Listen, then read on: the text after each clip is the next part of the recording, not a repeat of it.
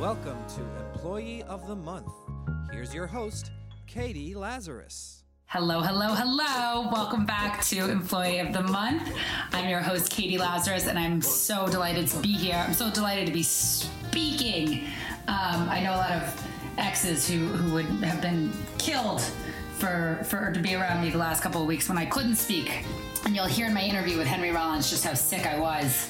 But whatever, you gotta work. And I didn't want to miss the opportunity to interview him. It was such a joy. Henry is a writer, a journalist. He has a column every week in LA Weekly, which has actually been compiled into a book called Before the Chop. You may have known him when he was in Black Flag. He started in State of the Alert, which was a hardcore punk band. But Black Flag was the way he really got his biggest start. And then since then, he's been on tons of television shows, from Sons of Anarchy to his own The Henry Rollins Show. He also hosts a radio show on KPCC every Saturday and tours all over the world doing spoken word / comedy / social activism. Lots of slashes, lots of slashes, lots of slashes. The man never stops working. He wanted to do the live show at Largo, which means that we will get to do the live show at Largo when Henry has availability. For those of you who are lucky enough not to ever have to come to LA, you will miss that show here. However, you will not miss this phenomenal podcast. My apologies for sounding like Kermit the Frog. Well, sounding like him, but not fully. I mean, that's the problem, is if I was a full-on Muppet, it wouldn't be an issue, and I wouldn't have to apologize. But please enjoy my interview with the tireless man as a machine, Mr. Henry Rollins. I never wanted for anything. You didn't want for anything? No. I was raised incredibly middle class. There was always clean clothes, SpaghettiOs. I never missed a meal. There was no starvation. Like any American family, there was, mass dysfunction. But no, I was never. Okay. No, both my parents worked. Father was a PhD, incredibly smart man, very mean but very smart. He lived apart. They got divorced. Mother was working for the government, hardworking, not a lot of pay, but incredibly smart woman who worked her butt off. And so I never wanted for anything. We weren't rich. We were just like sturdy middle class. The American dream. Small apartments, but there's never like, sorry, son, you're going to have to, we're cooking this meal with a Sterno cooking fuel. There's not even close. Right. And so I never wanted for any of that. However, both of those parents instilled in me a really hardcore work ethic, because they were the proof in the pudding. They were always out working. Like, I see my father on the weekends, and the guy's dragging his work home. He's wearing these ultra-starched Brooks Brothers suits that would stand up on their own. He would tell me... Did he sleep in them? No, he would go down to the office. He worked at an economics firm for his entire career. He taught for a while, then he went into this one associate's, and did his whole life in that building. And retired. I don't know much about the guy, but he was a company man and probably rose up. I have no idea, but that was his job. He was like an expert witness in utility rates cases. He was an economics guy, but with utilities, regulation. To the right of him is like Sean Hannity and a wall. Really hardcore conservative, loved Reagan. And that's fine. I mean, do what you want. But beyond that, he hated the left, hated anything that was liberal. So there's two things at play there. He's to the right of everything, and he's anti-left, vocally. He's a real piece of work. And I don't even know where he lives. I don't pay attention. Anyway, guy worked his ass off. But the fact that you were able to take that away, I think, is exceptional. My dad, I never saw him go to bed before 2 a.m. I also grew up in D.C. Parents worked in the government. My dad worked for Carter, so your father would have hated mine. But most people don't necessarily walk away. They walk away a little, I don't want to say entitled, but the work ethic that you have taken from them is very unique. Well, I didn't get it all from them. I got a lot of it, though. And, on the week, during the week, I'd be with my mom in some small apartment. My mom's apartments basically look like the environment you're sitting in here now. Things on the wall. A very big, very beautiful place that has all of these cultural references from both your interests and things you've done. Yeah, it's stuff on the walls. Books everywhere, which in Los Angeles is nearly impossible to find. So my mom's place was like stereo, small apartments, like two and one bedroom apartments, stereo, books, art, no TV. And that's how I was raised with my mom. There's no TV in this building either. I don't want to have it because I know I will watch it. Yeah. And so I don't, all right. I wanted to talk first about the work ethic, but we can talk about this. You are an actor on television. You're on all these television shows. Yeah. Is not having TV a problem when you want to prep for roles? No, you want to get to what the character's about. I don't need to watch TV to get there. And so if you need to learn about the show, how do you do that? Netflix? Say like when I was on Sons of Anarchy. Yeah. I was in season 2. I bought the DVD box set of season 1. And I watched it to get up to speed. Okay, so before an audition, that's what you'll do is you'll just prep that way. No, they gave me the job. And they said, okay, we'll see you in June or whenever it was. Wait, you got the job without auditioning? Uh-huh. Yeah, that was just a lucky break. Where Kurt Sutter knew what he wanted. And basically he said, let's talk about the part. I said, okay, we talked about that. And I said, because he never really told me why I came to the meeting. So I said, so why are we talking about this? Well, I want to know if you're interested in this part. I'm like, yeah. Sure, when do I audition? He goes, well, I don't need an audition. I know you can do it. I just want to know your interest. I said, my tail's wagging. He said, they don't see you on the set. I'm like, that's it? He goes, yeah, unless you have a question. I'm like, no, I didn't want to jinx it. So I said, I'm leaving your office. He said, I'll see you at the barbecue at my house in a few weeks. And there's the cast barbecue. He's an insanely nice man, as is his wife. And so, just because I want to give people some context. So, you have around 19 albums and 17 spoken word albums and 10 documentaries, and you have a radio show, and you tour all over the world. 20-some books. 20-something books. Yeah. None of this is to be admired or bragged about. No, but I want to put a context because I feel like the reason that you get asked to do so many things is because you are out there doing these other things. Yeah. And that's why you don't have to go through the usual rigmarole. Oh, is that correct? I do some rigmaroling. What is your rigmarole? I get in those lines. I audition. And most of the time I get more than I used to, but still the majority, a lot of people in this town, you stand on those lines and you go sign in for the audition. Yes. You see there's 8 other people because it says your name, time, agent, and character you're going for. So you can see how many of you they're throwing at the wall. And the other day I auditioned for a pilot I just did, which I can't say a thing about it. These days, these things you sign. Yeah. It's amazing. It's insane. They want your proof of citizenship. I bring my passport to you. It's a little offensive. Anyway, I can't tell you about it. But it was a pilot. I auditioned for one part, which I didn't get because you see the guy who did get it. He's good 20 years younger than me.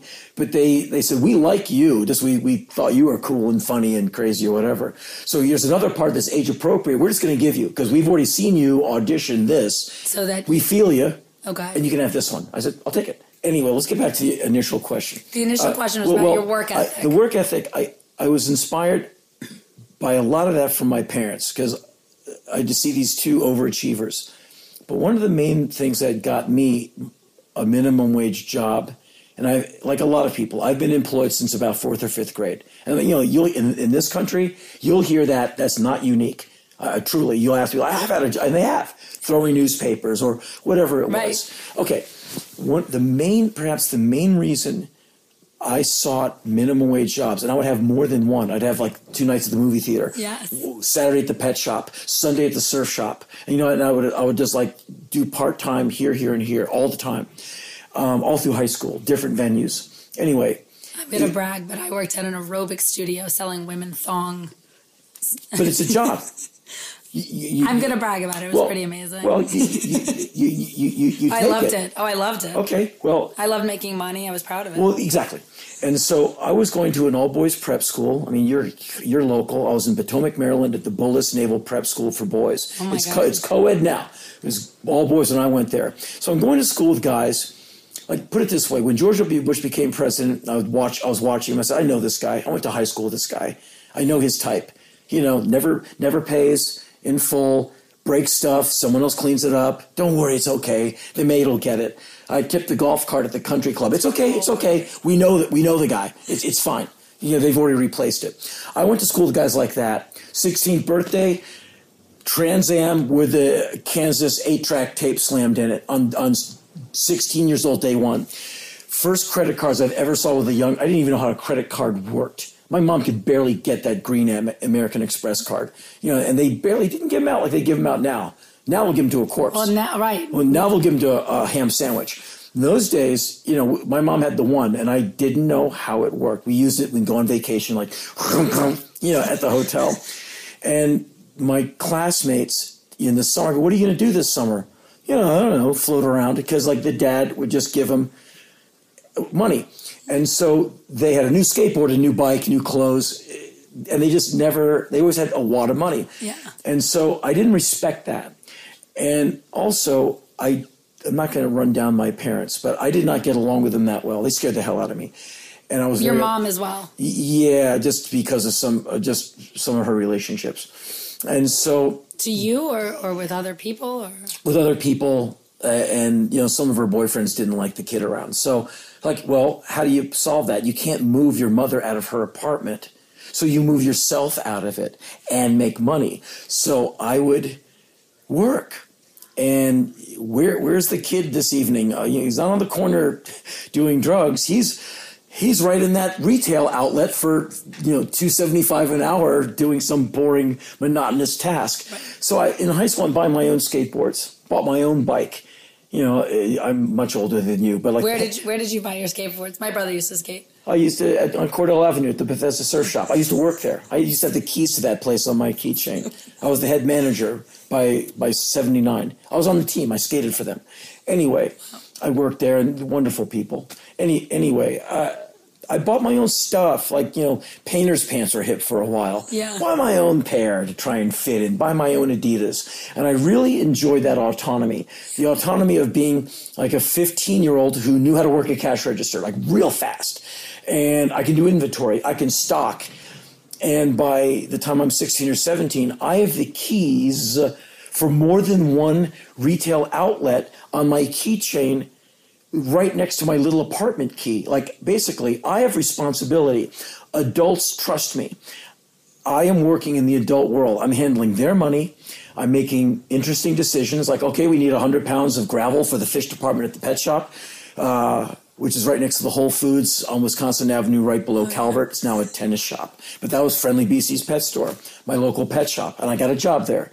And I became, I helped run it, but had a key. Somehow you translate. So what I guess the analogy I was trying to say is that in the generation, and by generation, I don't mean an age, I mean the era. Now, people enjoy reaping the benefits, the Adidas, whatever's hip in terms of the pants. Yeah, I dug the autonomy. That's the difference. The money is just what you can, here's proof that I pull my own weight in the world. Here's my own Stingray bike. Right. I earned this. It's the earning it. Yes, it's not the bike. It's the I earned this. It's the I'm finding my feet in the world, because I did not get that kind of inspiration from my parents. I did not feel unconditional love. I was not able to take my guard down around them. They made me nervous.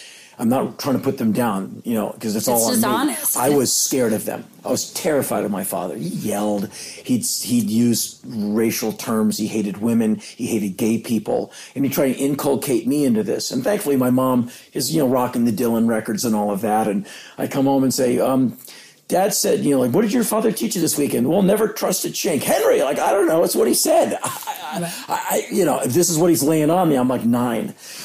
And so these people scared me. I like being out of the house and earning my money and kind of getting ready for the adult world, because it was one of the first revelations I had as a very young person, a very young, stupid person, bad in school, no common sense, no balance, very uncoordinated. Things are difficult. Anyway, I started prepping myself for the cold, rough adult world. So I figured I'm going out into it because there's no way I'm going to college. I could just see, I'm like, I can barely get through school. But that was also very shrewd and interesting, because I'm coming from stand-up where people like George Carlin don't go to college, but they're the smartest people in the world. But a lot of smart people don't need school. Yeah. Like some of the smartest people I've met, like a guy like George Carlin, he was wicked. And he didn't go to school. And intellectually smart. I mean, so intellectually. Well, yeah, but there's some people, school's good for them in that they can find an interest and pursue it, but they already have the smarts. Right. They just apply it. And I'm not putting down education. I think school is great, great, great. But some people, they're just sharp anyway, and they find their way. And find their way. I think it's the finding their way part because like you were going to read the books on your own. You travel all over and you're like, I don't know anything about the Middle East, so let me go there and find out about it. Yeah, I like that idea. You know, I this thing I've been saying for many years, knowledge without mileage equals bullshit. And that you know, I'm on a lot of college campuses. I meet a lot of professors, and they're fantastic. But sometimes their body is soft compared to their knowledge. They'll tell you about the brutality of Sharia law. Like, okay, you ever walk through that? Well, no, but I've read these books and I've actually written a treatise on them. Like, hey, do you have a passport? Like, do you go into this? Do you put your feet in it at all? Well, I was in Turkey for a week 20 years ago. And what else? Well, now I'm just sitting here on campus. And that's cool. I don't tell people what to do. That doesn't work for me.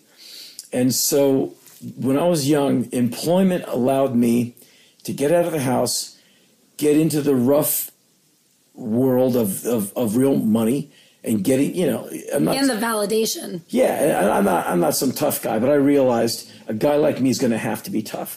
And there's a guy who graduated from high school a couple of years before me. I always had those dopey yearbooks. And underneath his photo of him, you know, sailing on his father's boat, it said, if you're not going to be smart, you're going to have to be pretty tough.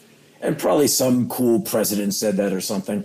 And I went, I'm holding on to that. And that was like 1975. I saw that, something like that. I was like, that's going to be me. And that's been it. And you often talk about that you'll say you have tenacity versus talent. And yes. I wanted to ask like what you meant by that, because well, what does tenacity mean specifically? Tenacity means you know what the job is. You know you don't have the chops for it, but you know you can maybe fake them out and somehow pass for normal. If they're getting up at 6 and you get up at 4, if they're doing 10 push-ups and you do 30, if they glance at the script and you memorize the whole frickin' thing, if you just oomph it and overachieve where it leaves lines in your face, maybe you can stand a chance in this world, that you, in this arena or this altitude where you really, it's like, I'm going to be in the NBA. You're 5'3". Yeah, but man, I am going to practice so hard. I'll at least be on the second squad. And that's been the story of my life, because I'm not good at anything except procrastination, sleeping late, avoiding people, and sitting alone and listening to music and not getting a lot done. That's what I excel at. I excel at overeating. But you're so fit. You say all of these things. I know, but I'm saying I'm good at all that stuff. The rest is a heavy lift. I am not an outgoing person. During Christmas holiday, you know, the office shuts down, and if I am not consumed with exhaustion, I'll go winter out for a month. Like I'll go to Vietnam or Laos or Cambodia and just go live in a hotel and drag my next editing project and do it. Like I've, you know, edited my next book in Islamabad. I just went there to do it. You know, see something new, walk around, get some photos, get a little inspiration, but do your work. Do you get lonely? No, that's never a problem. Like it's weird. It's never, ever a problem. Is it more hard to be around people? Yes. And so that could be a chip I'm missing or something. But I have learned that, you know, because I'm not a writer, but I've written a bunch of books. Why? I own the publishing company. Why did you just say you're not a writer when you published all these books? I sleep with the owner every night. I own the means of production. I figured out, I got a few things right in my life. But you're typing. Very inefficiently. I bought a little keyboard thing years ago. I'm sorry, that is such bullshit. You write. You're a writer. You get paid for it. Yeah, but name faceless singers. They get paid to sing. You want to play that record? No, you don't. Okay, you know what I'm saying? No, I don't buy it. You're a writer. I read your work. Albert Camus, a writer. Thomas Wolfe, F. Scott Fitzgerald. That's writing. Ryszard Kapuscinski, the great Polish journalist. That's writing. Me, it's like a C, D, or F grade Henry Miller is what I'm trotting out there. You know, basically, but here's what I saw. saw. That's true for 99% of us who are writers. I don't know. I have no idea. Yes, you do. You just pointed and showed how there are very few people who are brilliant. Yes. So when someone, put it this way, you can call me a writer. I'm not into censorship. You can call me whatever you want. Knowing what I know, believe it or not, I've read almost all of those books in there. Yeah. Especially and I'm going to just, because there are probably over 200 books, I'm going to say safely in this house. Oh, I don't know. That's maybe more than that. Maybe more than that. In that one room. In especially one that left wall. That's a lot of literature. And I missed an entire wall because it's such a huge library. Yeah, but I've read a good deal of them. I'm not, which is, anyone can sit around and read a book. It's no big deal. Most people don't. But what I'm saying is I've read enough to know what real writing is, and I can tell you that I don't got it. It's like when someone says, you're a tough guy, you're like, no. Well, how do you know? Because I've been around real tough guys, and I'm so not one of those guys. So then how do you get the courage to write when knowing, like I'll read a beautiful work from some of the people you've mentioned, like Camus, and how do you get the courage to then still write, even if you know you can't achieve what those people have achieved? You just have to be able to achieve yourself and, achieve what you can do. And I'm in that weird position of, I wish I could stop writing. I don't choose the words choose me. It's why I stopped doing music. Music stopped playing me. At a certain point, I thought I had the tiger by the tail. The tiger's the music. You'll never have it by the tail. Once you think you do, the tiger's left. You're just punching at phantoms. Or you're like, yeah, I'm a good player. Like the day you say that, just put the guitar down. Read interviews with guys like Eric Clapton, who can really play. I mean, some people don't like him. I don't have every record of his, but that dude can play a guitar. Right. Ask him if he's a good player. He'll be like, no, I'm working at it. Flea, here's a contemporary figure. Flea, in some band called the Red Hot Chili Peppers. They've sold I think 3 or 4 records. Up-and-comers. Flea, yeah, maybe they'll make it one day. That guy practices 3 instruments every day: bass, trumpet, piano. Ask Flea if he's a good bass player. The truth is, he's one of the best musicians of our lifetime. Yeah. I mean, he's that good. He's crazy good. Ask him if he's a good bass player. He'll wear you out telling you how much he sucks. So what you're telling me is that you are a good writer, even though you don't feel that way, and part of not feeling that way is aspiring to be better. I'm trying to be a good writer. Yeah. Camus, those kind of people, that's the bar. Yes. It's the I agree with all most of that. painful chin up you'll ever try and do. I can't get my chin up to that bar, and all those books I've written is trying to get up to it. But I've never been able to place my chin on the bar and go, put my book right next to Of Time in the River by Thomas Wolfe. That'll just never, ever, ever happen. But you can have a really good time trying. Right. In that, any monk who tells you I've reached illumination, like, no, you're on the way to it, pal. It's the journey. It's the desire to be there. Yeah. Yeah. And I wrote this in an LA Weekly article a few weeks ago where I said, I'm not interested in winning. I'm only interested in fighting. The win's the boring part. I only care about the fight. Like by the time, like my new book, by the time it comes out, Before the Chop. Yeah. By the time I get to it, like when we cracked the box, the first box that arrived here a few weeks ago, I do what I always do. I take the first one out that's in my hand and I sign it to my friend Ian Mackay. He gets the first of all my books that I touch. And we've been doing this for like 20 some years. I grab it, I sign it to Ian, I thumb through it. I'm always able to find a typo. I can open the book, go, and there you are. Any page. Either the books are full of typos or I have this unbelievable ability. But I can usually go like, second pressing, that won't be there. And I put it in a Jiffy pack and I send it to Ian. And then I'll pick up another one and kind of look it over for layout and make sure we got the gutters right. And tell Heidi, hey, write Dave, our layout guy, and thank him for such a beautiful job. And I'll put it on the shelf and I'll never look at it again until somebody hands it to me to sign it. Or if there's someone will write me and go like, the one signature, like one fold of pages is upside down, and we'll pull out a ton of them, look just to make sure there's no factory defect. Past that, artistically, I'm on to the next 3 books. Like I've got 3. So just go over your day for me, because that's why, or even week, because I'm guessing no day is the same, but I don't know how you logistically balance. It depends on the week. Basically, I treat time as a fluid entity. Sleep is what you get between tasks. And so I pull myself off the mattress as early as I can. If I had it Which is what time? Anywhere from between 4 to 8:30. I mean, if I had my way, I'd be up at 4 every day, really getting the day by the tail. I can't do it. My assistant, Heidi, That chick's up at 4. She's at the gym at 5. I mean, she's like unbelievable. I don't have the strength. Anyway. What time does she go to bed? 9 or 10. But I'm just saying she just gets in the morning. No, at night. But I'm just saying she can get at it. I don't know how she does it. I try. Anyway, on a perfect week, I get up really early. I get the workout done first. Just get that one done. Usually the day starts with what Heidi says what the job is, because she's the air traffic controller. In that, she's the taskmaster. She's got the itinerary. And so I'll march into her office, and she'll go, all right, just to be succinct. My work ethic was derived partially from my parents, but a lot of it was to get out of the house, train myself for the real world, which met me right in the grill after I got out of high school. I went to American University, AU. For a semester. I went for a semester, could not handle it, just like couldn't handle the freedom. I needed a teacher to go, sit down, read this. Not like, hey, come to class, don't come to class, it's your money.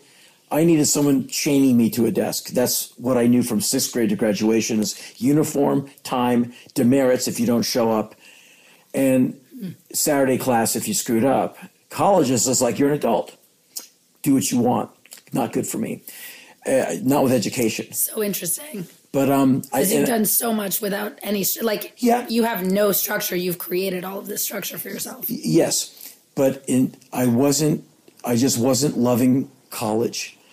I was done with school in that I had been to it all 12 grades, and I was just really done with going to class.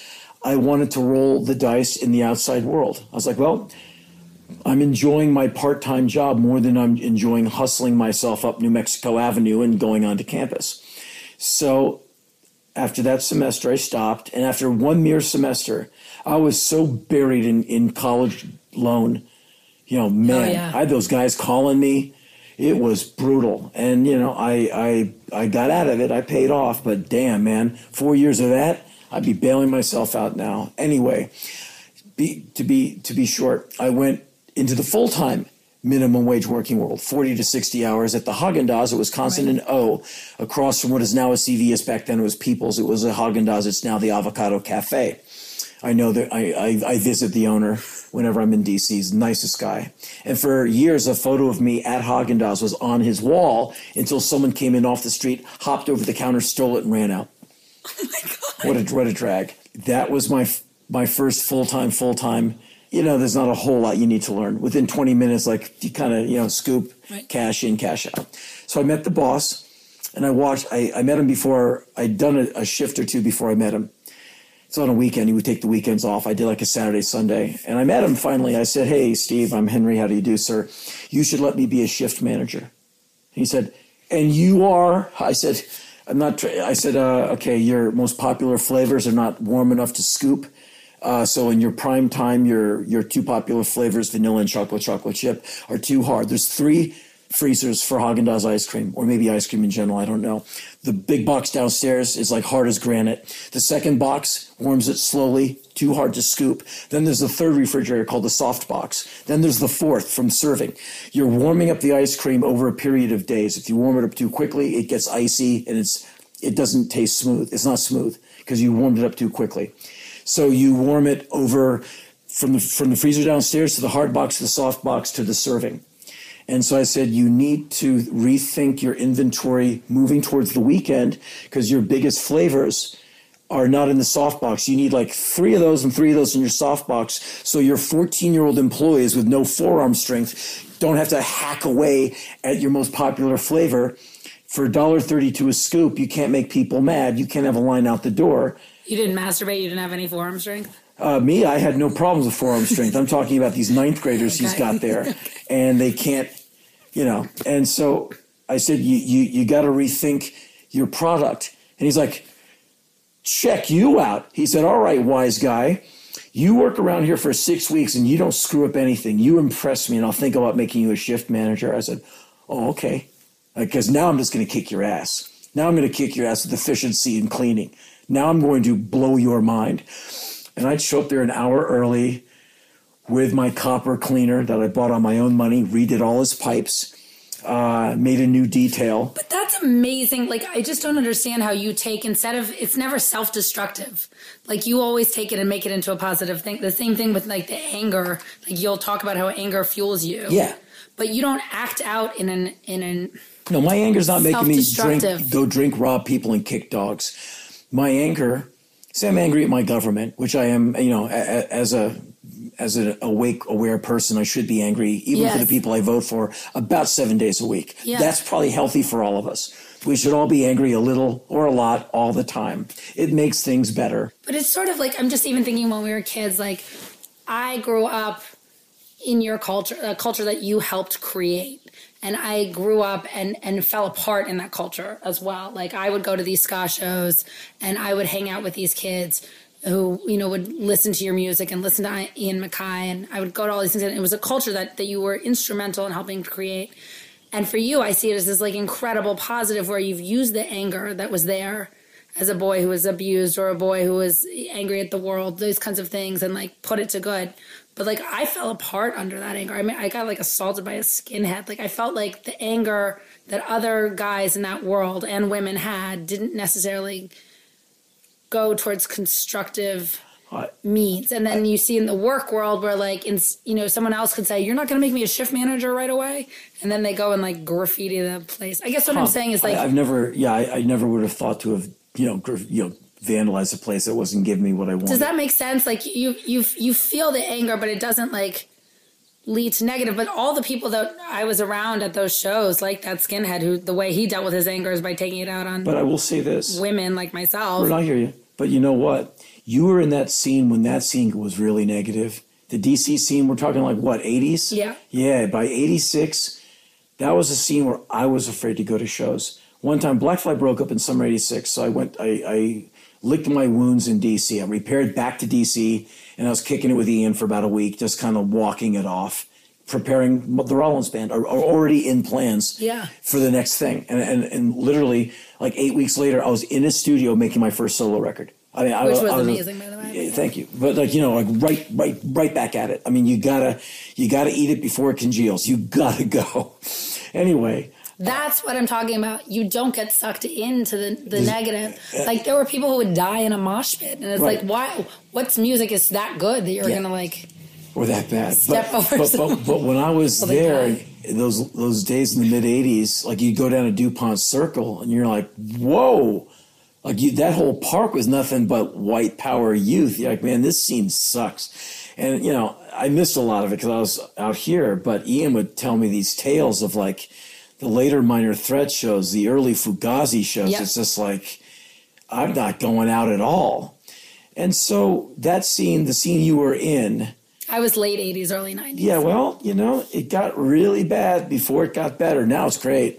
Like, those people don't even bother showing up because they just got, a lot of those people either died off, got jailed, became cops or Marines. But mainly they just kind of got complacent, got into their alcoholism, and faded deep into the suburbs, like into parts of Virginia that, you'll never even see. They just kind of, fell apart. Anyway. I ran away from that world anyways, but I mean. Yeah, but I'm saying the one you were in, that slice of D.C. that you got was a real rough one. But for me, my life, like many people's lives, has been fraught with adversity. And I realized that another thing I put together in the mid-'80s, in '84, I was 23. In the summer of '84, we were living on the road playing like 8 nights a week. And that tour was merciless. Anyway, it hit me. I watched all my very talented friends, like the Minutemen, all these great bands. Yes, all these good. Meat Puppets, all these bands. You're like, Husker Du, all these insanely talented people I'm surrounded by, realizing I have not a breadcrumb of that talent. And I'm watching them come home from tours and go back to their waiter jobs. I'm like, okay, they're the ones who actually have the talent. So if they're working a second job, if rock and roll isn't paying the bills, then I better come up with plans B, C, D, E, F, and G at least. And it was in that summer I started like quadrupling down on the writing. I had just started doing talking shows, and they were drawing very well. Was that already paying you more? Was spoken word already paying you more than music right away? Well, music, Black Flag, you got a per diem. We would get from $5 to $7.50 a day. In 1986, our pay was $150 a week. And someone would say, you guys are rock stars. Like, really? Let's see how much I'm making this year. And you call that rock star. But, you go ahead and live in your little world. So $150 a week. Was it split evenly? Nope. It was just what you got. A lot of the money went to a certain band member's proclivities for enjoyment. But we got $150 a week. Anyway. And so you make that money, you find all kinds of ways to make that go far. And you get really innovative. Like, you don't eat at restaurants, go to grocery stores. Buy the loaf of bread, put it in your backpack, keep buying avocados as you travel. I mean, just like make it work, right. Figure it out. It's day old bread is cheap. I'll eat. You just get used to eating food that you're like, okay, I hope this is going to stay in me. Anyway, you just make do. It's fine. You're young. You can, But anyway, in that summer, I really started working hard on the writing. I already had the publishing company. I already made a couple of dopey little books. I was already doing the talking shows. And I'm the only guy on stage, so I'm getting like $175. I'm getting like 80 whole dollars, which in those days is like $8,000. You're like, damn, man, that's some money. And I'm drawing at least 28 people a night. My goal was to one day draw 100 people. Anyway. Now, what would your goal be? These days I have a totally different mindset. I don't think about numbers of people. I just think about doing good shows. Because I'm afforded the fact that the place will do fine anyway, ticket-wise, and I'm not bragging. I'm damn lucky. And now that allows me to take my hands off that wheel and put my hands on the do the best show every night wheel, which I prefer. Anyway, so I tried to get better at the writing. I started really, like any time off. Like in 1985, we came back from 93 shows in 104 days. Came back from that 5 days later. I'm renting a Black Flag van from Black Flag Inc., turning right around and going back across America on a spoken word tour, drawing between 10 to 30 people, 50 people a night, sleeping in the van with our sound man. He was, driving and doing sound. We went right back out for another lap of failure. And so, you come back with after a month and a half, you come back with like $1,100, which is nothing for that much work. You're not making much money. No. But you're getting your chops and you're putting your name out there and you're, breaking your bones. But you're young, you can take it. Point I'm making is I realized that guys like me are going to have to be able to cook, sing, golf, park cars, fix a few of those, be able to do a little bit of that and a little bit of this, banjo, flute, and piano, because no one's going to hire me to do any one thing. It's going to be I can do any of it, or I have to have the brazen guts to show up for all of it. And so in 86, Black Flag breaks up, and all of a sudden I'm free. I'm like free to fail, and like there it is. The iron lung is gone because Black Flag was very full time, and all of a sudden it's all up to me. It's like the first day out of the house when your mom goes, "You're an adult, goodbye." Right. You're like, "Wow, it's all mine. The world's my oyster to screw up." So I said, "Okay, better get a new band going. Better really wail on the publishing company. Better start booking more talking shows." Then had success with the band. The talking shows take off. The books start selling really well.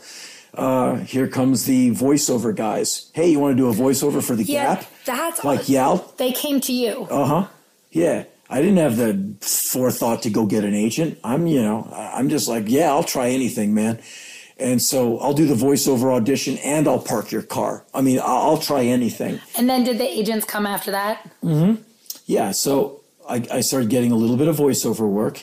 And then Hollywood director types started calling like, "Hey, man, I saw you in college. You're crazy. Can you act?" I'm like, "Yeah." "Can you pay?" Because I can't act. And I don't have a car. So I'm taking public buses to these auditions. I'm power walking from like Silver Lake to wherever to get to an audition. And I'm in there all sweated out like, okay, so I'm just winging it. And I'm getting little parts in this or that. The voiceovers are coming. The band starts doing very well. We start, the band was good and people started showing up. And, I'm like, wow, we're on to something. I'm not bragging, but, you're like, wow, We don't suck. Hurrah. And people were saying, hey, you don't suck. And we found out that Europeans like this, that we can do a month in Germany. I was going to ask about that because even like your books are translated into Czech and Russian and Korean and all Chinese, stuff. yeah. Are you sure that they're translating what you wrote? You have to be very careful.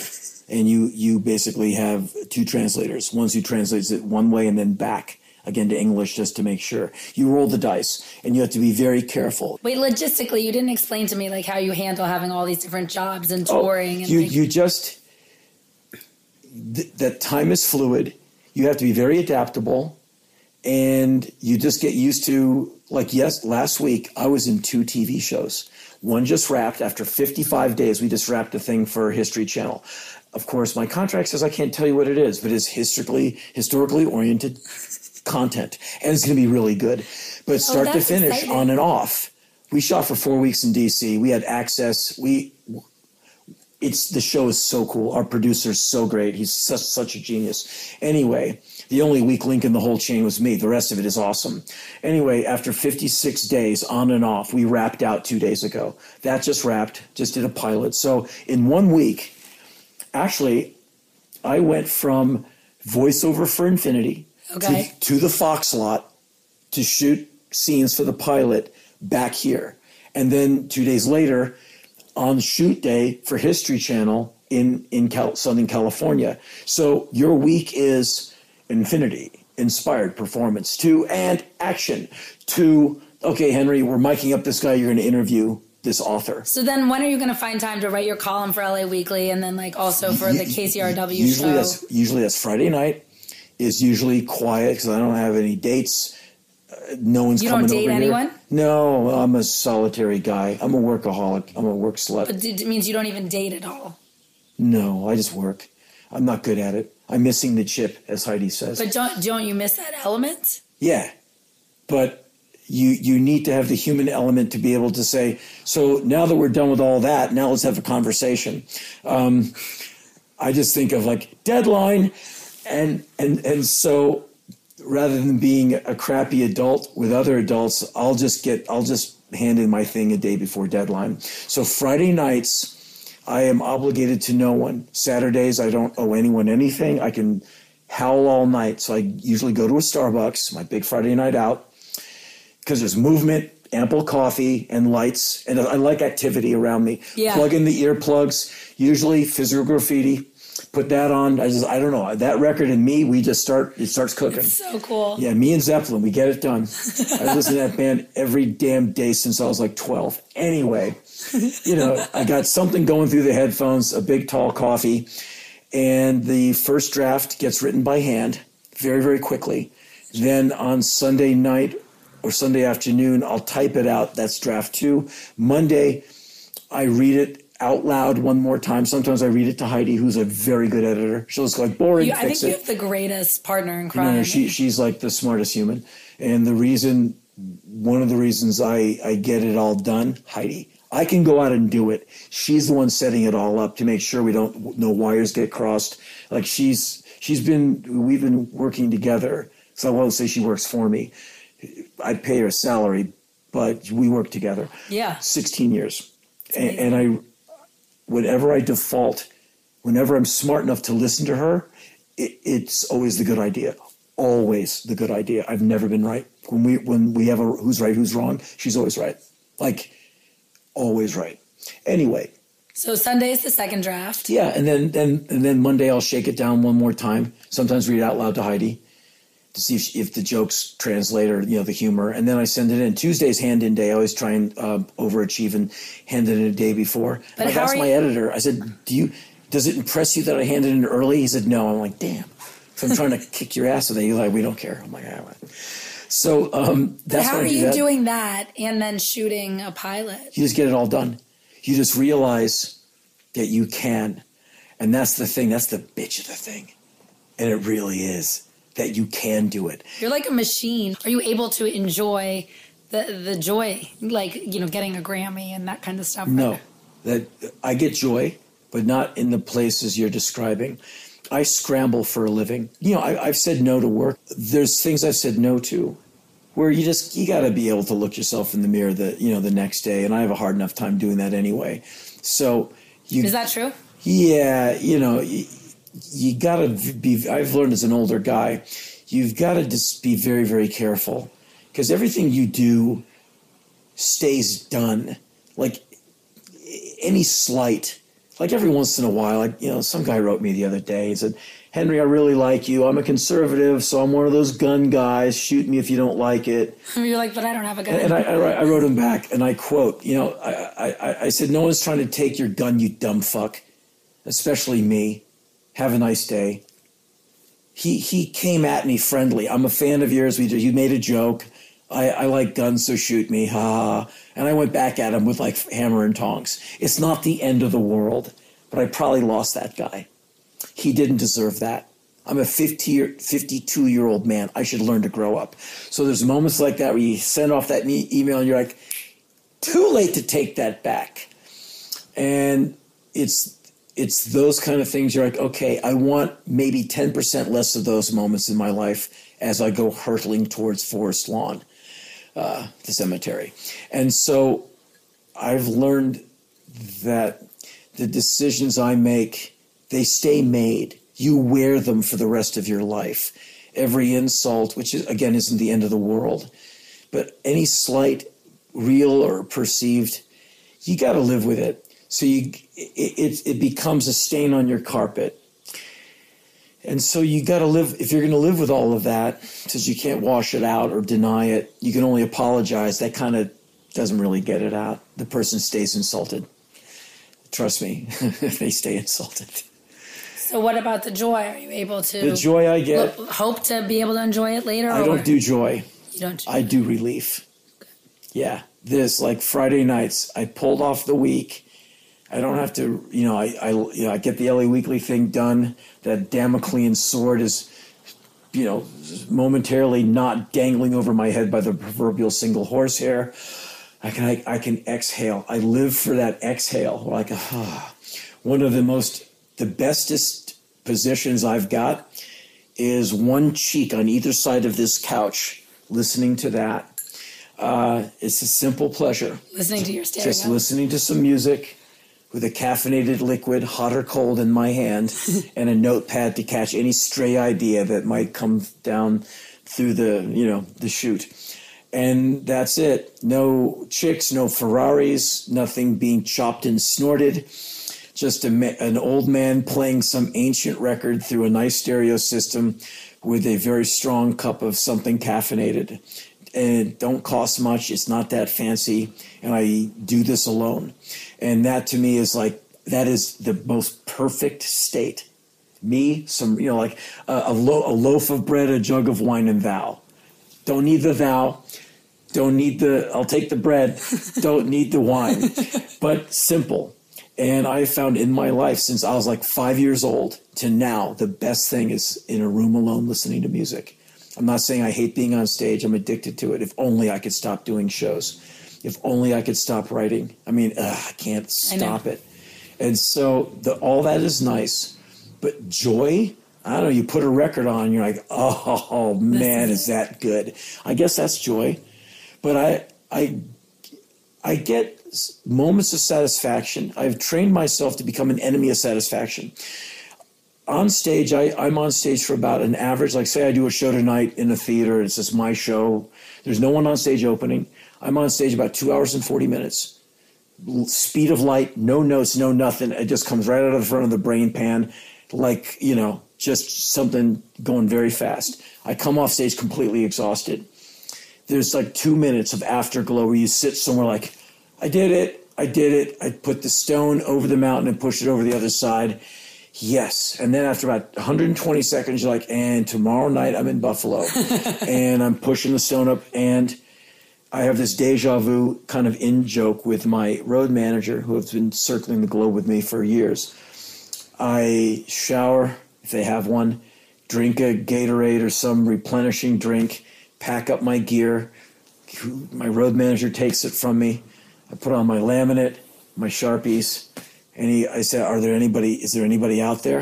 And he goes, oh yeah, mate. He's Australian. And half the venue's out by the bus. And I go out there and I listen to every story, get every breast ground into my side, get every But you ass, get breasts grounded into your side? buttocks groped.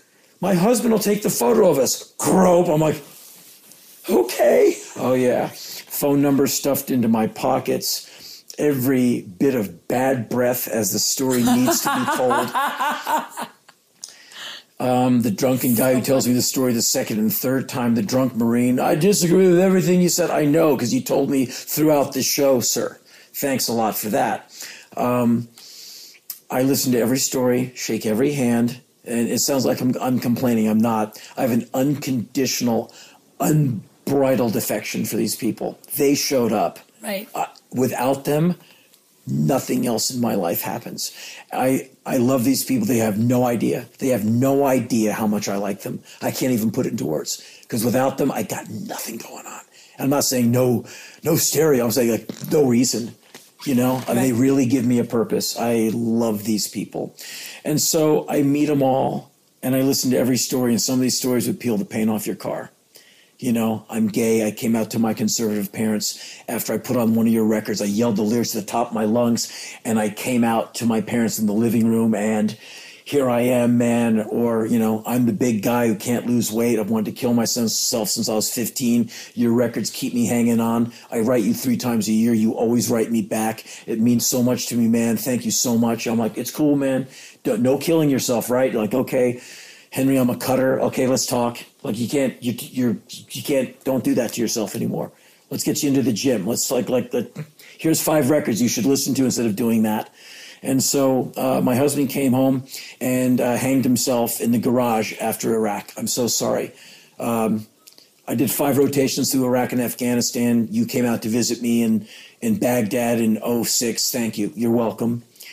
I get all of it. It's unbelievable. You know, my brother was killed in Afghanistan 2 months ago. Here's the rubber wristband to remember him by. The girl walks over to him. I lost my brother 3 weeks ago in Afghanistan. They have a moment of crying. We all watch. Then I, meet them both and they go on their way. I mean, you get such respect for other humans. Yes. Because everyone, including the ones you disagree with from top to bottom, who you just told in an email to basically to go fuck themselves, they all deserve respect. They all got a story. They all got some pain. They all had a moment where they had that human moment. I didn't get the girl. I didn't get the guy. She said no. I got divorced. I'm getting divorced. My life is turning to shit. I'm scared. I got no job. I'm freaking out right now. Everyone has, sadly, 1 or 5 of those. And the Abraham Lincoln in me tells me I got to give those people a moment, a moment of non-judgment, a moment of listening. And if you're not going to be a listener, if you're going to do the show where all you did was talk at them at a high rate of speed for 2 hours and a half and charge them $30 to sit and take that shellacking, if you don't have 4 minutes to listen to what they have to say, screw you. Then you don't really mean it. And if you don't want to get recognized on the street and do cell phone photos that take way too long as you have bad man breath and have your guy's sweaty forearm around your shoulder at LAX, then don't have a press agent. Don't be in the TV show. Don't do the interview. Don't put your face on a book, because that comes with it. Right. And so I learned that over the years. Like, if you're going to put it out there, then you got to be ready. You stick your hand out there. Don't freak out when someone shakes it. Yes. And so all of that rules. You asked, how do you do your time? My schedule is shaped by what I've said yes to, how Heidi coordinates it, and what my not really my ambition. I don't have much ambition. It's more resolve. And I'm going to do something, and I'm going to finish it, and then I'm going to do the next thing. I'm not trying to get to the top of anything. Interesting. Because I'm only trying to summit myself. I'm not in competition with anyone. Who am I in competition with? The other guy on stage next to me? It's just me up there. What writer am I competing with? My name's the only name on that book cover. Right. It's just me challenging myself. It's the no hands clapping, tree in the forest, where I had to train myself for not giving a damn if no one hears it fall. because quite often no one does hear it. You do an in-store, 8 people show up. Yeah. That's not too bad it was New York City. Oops. I guess you didn't get the flyer. I mean, like you find out. I know. Yeah. Henry, I'm so grateful that you like spent the time talking with me. I have to say that you're like you know that you're totally crazy. That you're like such. Yeah, I know I'm nuts. I mean, but in the most wonderful, beautiful way possible. There's some not so wonderful ways, not illegal or harmful, but just kind of, Micah Piety, she'll tell you all about it. All right. Well, my God, where's the empathy? That is an issue, but I don't get to see that. I only get to see the beauty of it. So thank you so much. Thank you very much. Thank you so much for listening to another episode of Employee of the Month. I want to thank Joel Arnold. I want to thank all of you for listening. And want to ask that if you can, definitely donate. You can donate at employeeofthemonthshow.com. Again, that's employeeofthemonthshow.com. Donate $20. That's lunch. That is one lunch for the day. It can even be 2 lunches for the day, actually, if you get Thai food. In fact, that could be lunch and dinner. I mean, you don't need to eat 2 lunches in a day. So you could get like 2 Thai food lunch specials and then have 1 for dinner. And look what you've done. You've fed a talk show host for the day. Definitely do it. Definitely check out more episodes. Subscribe on iTunes. And much more importantly, try to enjoy your job. And if you don't enjoy it, try to figure out what it is that you want to be doing with your life, because this is all the time you've got. This is all the time we've got until the next episode.